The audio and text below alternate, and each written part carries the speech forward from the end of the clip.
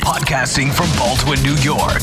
Welcome to the Baldwin Bruins Sports Podcast, bringing you everything Baldwin athletics, including news, game breakdowns, analysis, interviews, and much, much more.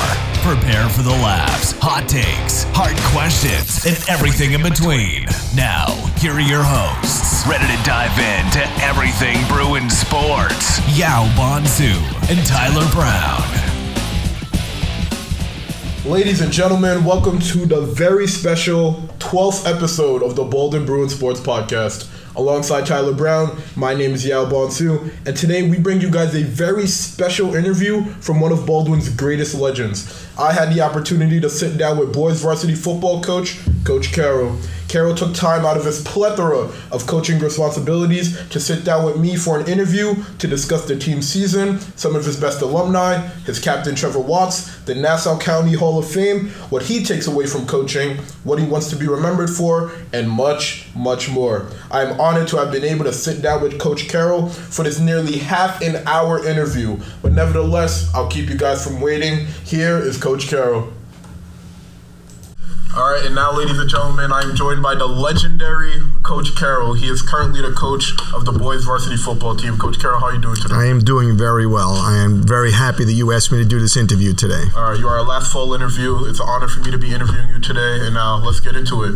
So your regular season is now over, and it's safe to say you guys didn't have the best season. Can you reflect on this past season in terms of the highs and lows that the team experienced throughout the season? Absolutely. First of all, we started off on August 16th. It was a hot August day, and we didn't have the numbers out the first few days that we wanted to, and then all of a sudden everyone got there in time, and then we had our scrimmage against Hewlett, and we did well, and we got to see what the kids could do, and then we opened up against Massapequa. Massapequa was a little bit better than we were this year. They were stronger than us. We had a tough day, and then we had the season go from that point. We ended up with a 3-6 record. The sixth loss came in a playoff game against Freeport, who is arguably the number one team in the state of New York for high school football. And the good thing is, and people may make a joke about this, but in the first quarter we played them extremely tough, where the first time we played them we didn't do as well. So the season, we were looking for more wins. Didn't happen, but it wasn't from lack of effort from our kids or the fact that they were out there working hard every day. When you guys had these down moments throughout the season, what were the moments that the team kind of bonded together and say, like, all right, this is the time where we have to change. What we're doing is not working. We have to bond together as a team and really get going on the field? What would happen is on a weekly type of basis, I would say. I wouldn't say it a whole year, but the young men on the team all understood when things didn't go well, and then other kids would step up and practice. Like, believe it or not, we had some kids, Daquan did a phenomenal job this year as a scout team running back. He took a beating in practice every day, but the fact that he went every day and said, I am going to do the best I can do, helped our defense prepare each week for each game. So there are kids every week stepped up, and we switched a lot of kids in different positions just because they learned as the season went on. We had a lot of, I think out of our starters, there was probably 7 kids that hadn't played football in 3 years. Yeah, that's interesting. And now you mentioned Daquan, and along with him, the team has a lot of strong personalities, you could say. But how do you juggle all those personalities? They may get mad sometimes because they don't get the ball enough, or they're losing. How do you jumble all of that to ultimately bond the team together? All right, that was a great question, because we had 4 running backs this year, and the 4 running backs could all play well. But we were going on with the first 2 guys who are our 2 main running backs. And I say our main running backs because they were experienced and they had success the year before.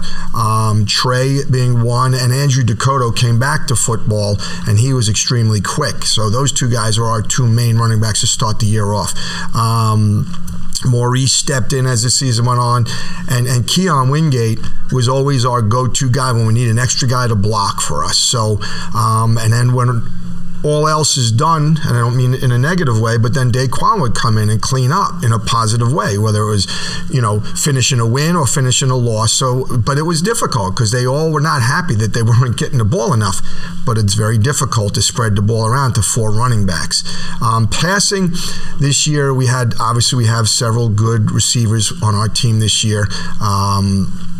Isaiah being one of them, Kenny Ojikira another one, and it was tough to get the ball out to them. We didn't necessarily have the time for our quarterbacks to throw the ball as well as we would like, but that's because teams schemed for us every week, and they made it difficult. Did that contribute to the fact that the team was a very run-dominant team? Yes, absolutely. Absolutely. Right. And obviously, you are tasked with those hard decisions. You could tell that throughout the season, maybe the receivers were getting upset because they weren't getting the ball enough, but when you have the talent in the backfield that you guys did, obviously you have to utilize it. But those are just one of the hard decisions that you had to make throughout the season. And another one was choosing the seniors that you wanted to honor at the end of the season.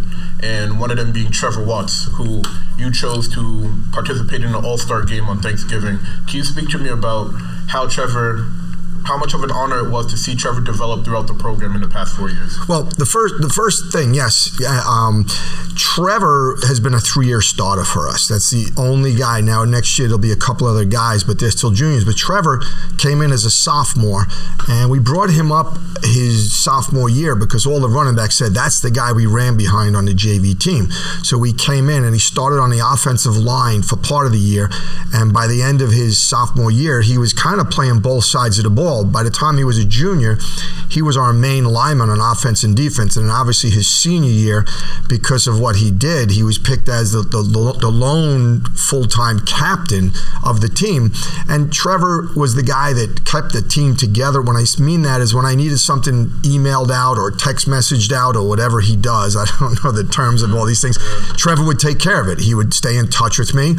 He would let me know when kids were not going to be there for various reasons, whether they were sick or they had family emergencies. They would text Trevor, and Trevor would get back to me. So Trevor was like the fifth coach that we don't have, but whenever we needed anything done, we go to Trevor. But he's also a quality young man. I mean, like, he didn't miss practices. There was no problems with it. When things weren't going well, he didn't complain about it. He didn't blame anyone else. He took it on his shoulders and did what he had to do.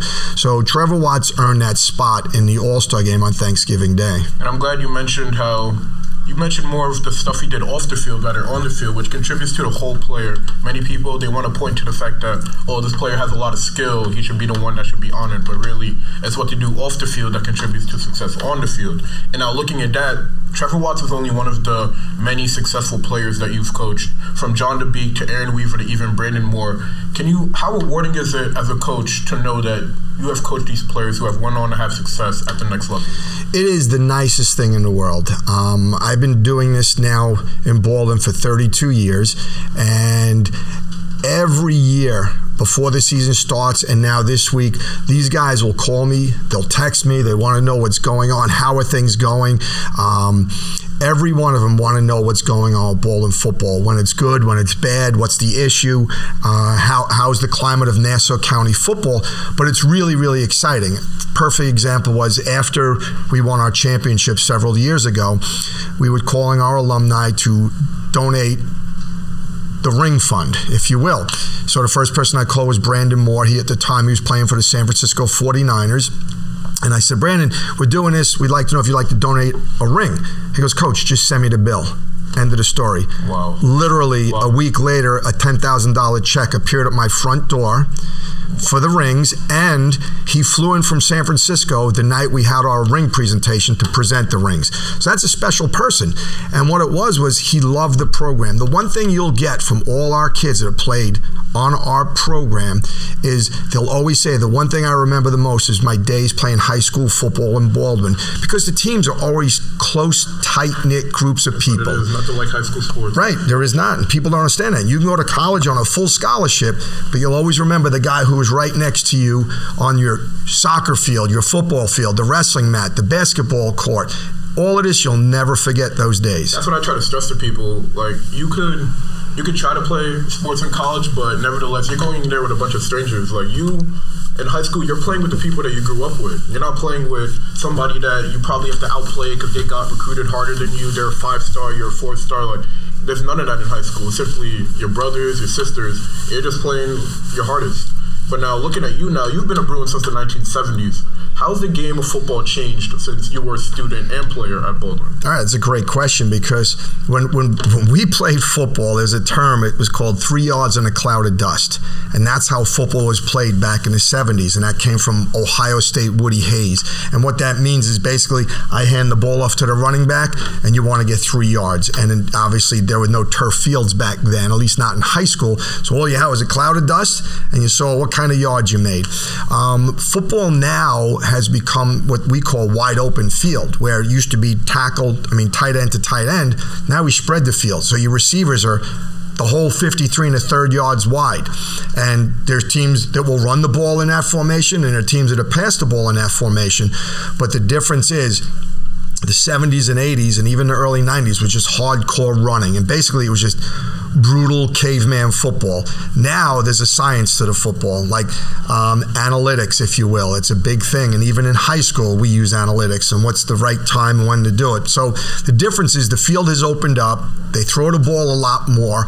And you know, when you throw the ball a lot more, it's a different game of football. Like it's important to have big, strong linemen, but now you have to have fast linemen to keep the blocking going. And how have you adjusted your coaching style to adjust to that new era of football? Well, what I do is, and like at a season, and it'll be starting another 2 weeks, I go to clinics all over the country, and I mean all over the country. Last year I spent a couple of days out at Stanford with David Shaw, and he has a wide open offense, but I like because he also runs the ball, so he runs a little bit of each.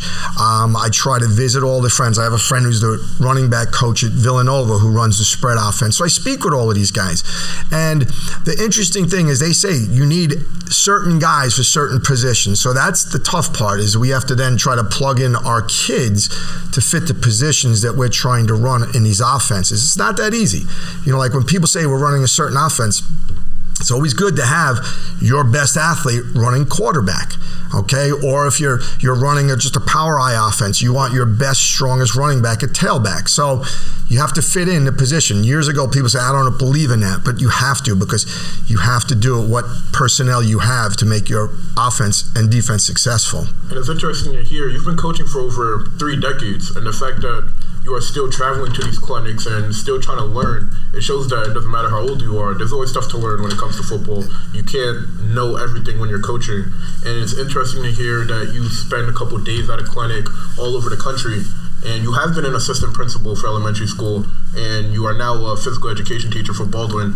How have you managed to juggle these responsibilities while being able to provide for your family? Well, I was fortunate, meaning my 2 boys played high school football, and there was a period where I was going to stop coaching to watch them all the time. And both of them said, that's silly because we're going to be done playing football someday, but I know that you want to keep coaching. So what I would do is, maybe it was selfish, we would get Friday night games so I could see them on Saturday, or they would have a Friday night game. And then obviously my wife is a phenomenal person because basically she let me do this my whole entire career.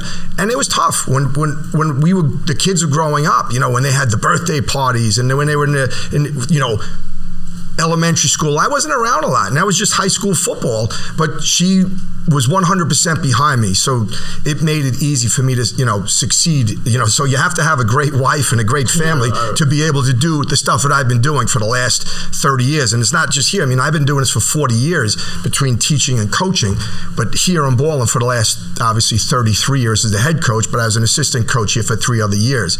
But it takes your whole entire family to be willing to sacrifice so I could do this. And it really sounds like they're behind you and your cause and what you look to do, and they understand how much football means to you. Absolutely.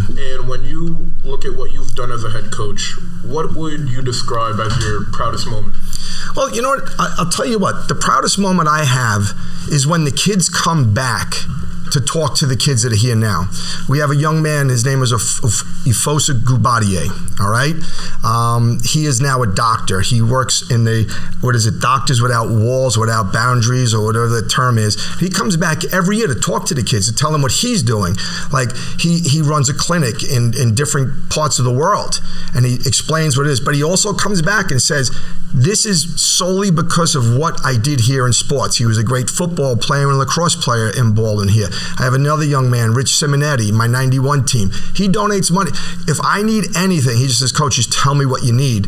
And next thing you know, there's a check sent in the mail. I have Kyle McKenna, who's he's a coach now out in Seattle, but he played for me in 91, and he shares a lot of ideas with me. You know, like, I hate to say it, my mind is still stuck with the old style football, so I have to talk to the young guys and say, share with me what I can do. And they say, this is what you got to do. I have Brandon Phillips, who has his own podcast with a couple other players from 91, and they plug Baldwin Athletics.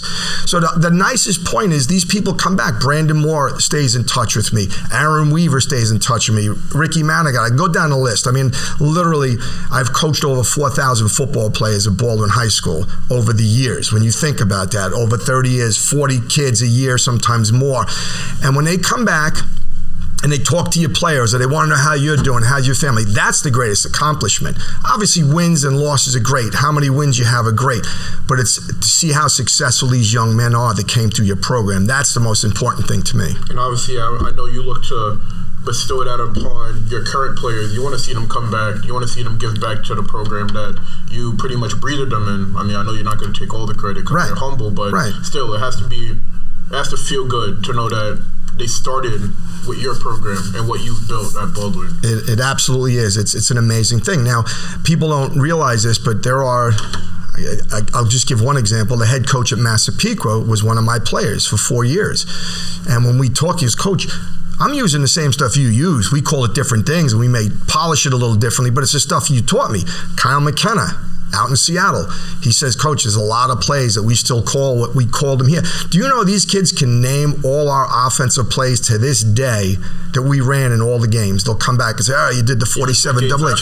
Even decades after. Okay, Brian McCourt, my first quarterback, all right, he can give you the whole playbook, and it was the Power I, and he said, we did the 47 double H against Massapequa in the fourth quarter that won the game, or we threw the screen to Eugene Colbreth that won it. Wow. And these kids will tell you the names of the plays and what happened verbatim. It's almost scary. My wife says to me, you don't remember my birthday, you don't remember the day we got married, but you do remember the day you beat Massapequa for the first time. I said, of course, this is what we do. The impact of football. Yes. And as much as your past athletes are giving back to you, you're not only giving back to Baldwin, but Nassau County in general. You hold a heavy hand in getting Baldwin Athletics recommended or honored in the Nassau County Athletics Hall of Fame, if I'm correct. Speak to me about that experience and how much you have an impact on not only football players that come from Baldwin, but all athletes. Well, what happened was years ago, they started Nassau County Hall of Fame. And the first year, my fault, I didn't nominate anyone because I wasn't sure what it was all about. And all of a sudden, I'm sitting there going, wait a second, we have kids here. And what I did was I started back when Baldwin football and when Baldwin sports started, not just the current people. We're going to work our way up there. Hopefully I'm doing this a long time to get more people in. We're up to 10 people for Baldwin. We may be the highest number of people in the Nassau County Hall of Fame. But I was looking at guys from the 20s, like the first football coach that was not the first one, but he started in 29, George Craig. We got him in. But you know what was interesting? As a male football coach, and I say male, I preface that because all of a sudden I saw that we have a lot of great young ladies that played sports in Baldwin here. We have a young lady.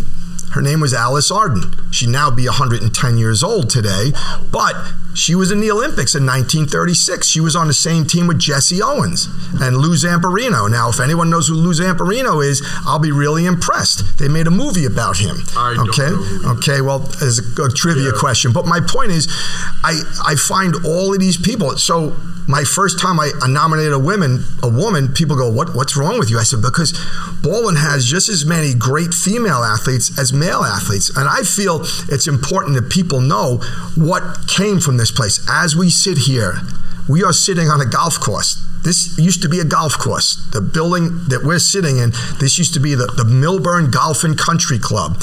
And that's where this was. The high school football field was at Lenox School. It was at Steele School. It was, it was all over the place. And to me, it's my passion, Baldwin sports in general. Obviously, I love football, but our sport program has been amazing over the years. Since I would say probably the first athletic teams we had in Baldwin was like 19 probably 16 or 17. We first was our basketball team and then our baseball team, and Baldwin football came in 1921. But that's a whole lesson unto itself. That could be a 10-hour podcast talking about the history of Baldwin sports. And the fact that somebody who's been a part of Baldwin Athletics for 3 decades is going, like, not even starting from when he was a student, but going back to at first when Baldwin even introduced sports and trying to get all these different athletes, trying to figure out who was the best from that year and trying to honor them. It's crazy. And then it's not only about the awards that we're getting, but the fact that you're letting people know these people came from Baldwin, like the framework. I mean, they might have went on to go to NFL or the Olympics, but it started here within these walls, within the golf club, as you would say. Right, so, absolutely. I mean, it's refreshing to know that, and to get like a history lesson on that. So, and the fact that you're telling our listeners that, not many people know. No. It's very beneficial. But now, moving over to you now, you are a New York Jets Coach of the Week, 4-time Conference 1 Coach of the Year, 1-time Nassau County Coach of the Year, winner of the National Football Foundation Award for contribution to amateur football, have produced 75 all-county talents. How much have these honors meant to you, along with the people that you are nominated to the Hall of Fame, along with the football players who have went on to play pro? How much have these honors meant to you, and do you believe there is more for you to give back to the world of football? Well, one, yes, absolutely. I think even when I decide to retire from Baldwin, I'll always be plugging for Baldwin football, absolutely, and for football in general. What I like about the awards, it means that everyone accomplished. You know, it could be Steve Carroll's name on the award, but I realize everyone on that field is what made us successful. And I'm including all my coaches. I have some phenomenal coaches. My brother, Richard Carroll, has been with me the entire time for the 33 years that we've been here together. Then Frank Esposito. Rich Carroll was the captain of the 1973 football team, okay? Frank Esposito was on that team, but he was the captain of the baseball team at that time. Obviously, everyone knows Coach Catapano. Yeah. So I got 3 of the greatest, finest men that you could have as role models and as players, or role models to the players, and they're all from Baldwin. Now, Coach Catapano's not, but he's been here long enough, and he's cut his teeth on how good he is as a coach. But we have great people. So when I look at those awards, I look at my 1991 football team and I say, these guys were the ones that helped me get to this point. It's not the one team, it's all the teams that got us to this point. And it's constantly building the program and making the program better. And every time you get an award, if you're silly enough to think it's because of you, you're in the wrong business. And anytime we mention anything, it's always, do you remember those kids? And I could name kids almost from every team, believe it or not, in the 33 years, and what their impact was on us. And even when we don't have a good year, there's still great impact what these kids do for the program. Man, it's crazy. Like hearing you like explain all of this, it's greatness personified, you could say, pretty much. Because the fact that you have given your blood, your sweat and tears to not only football, but to Baldwin in general, that is something that's irreplaceable. Even when you leave, you're still going to be involved in Baldwin athletics and the community. You could say, like, you've got people into the Hall of Fame, but it's safe to say, as humble as you are a Hall of Famer yourself. So my next question was going to be, tell me what football means to you, but I'll just say, what has Baldwin meant to you? Well, Baldwin's everything. My family grew up in Baldwin. When I say my family, my father played on the 1948 Rutgers Cup football team. My uncle played on the 1939 county championship team. My other uncle played on the 35 county championship team. So it's in the blood. Now, as corny as this may sound, after dinner at my house, we would talk about Baldwin football because my father was a big advocate of Baldwin football. My father was a school board member here for 20 years in Baldwin. This is it. This is where I want to be. I had many chances to leave Baldwin football to go to local colleges, and I said, why would I do that? This is where I belong. And this is even, people still say to me, why aren't you retiring? I said, because I still feel like I have something to offer to the kids in town and to the Baldwin football program. And that's, pretty much where it is. It's right here. And I can tell you, even when you're done coaching, you can say you're retiring from coaching, but as long as you're giving back to Baldwin, as long as you have a heavy hand in Baldwin athletics, you're pretty much immortal when it comes to Baldwin. But my last question, you can answer this any which way you know how.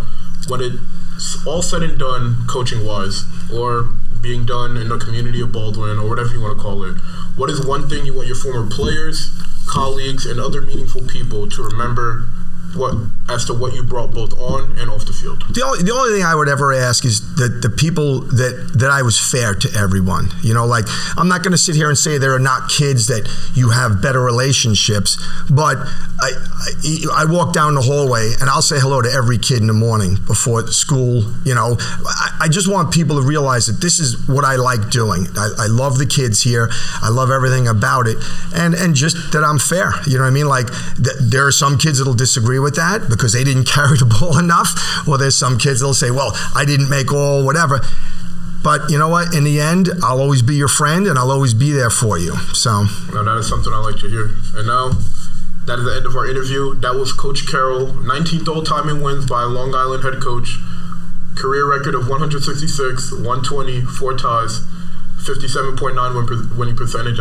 Did you know that? I didn't know that. Right. And somebody who breeds Baldwin 24/7 and forever a Baldwin Hall of Famer, if not a Hall of Famer on Long Island.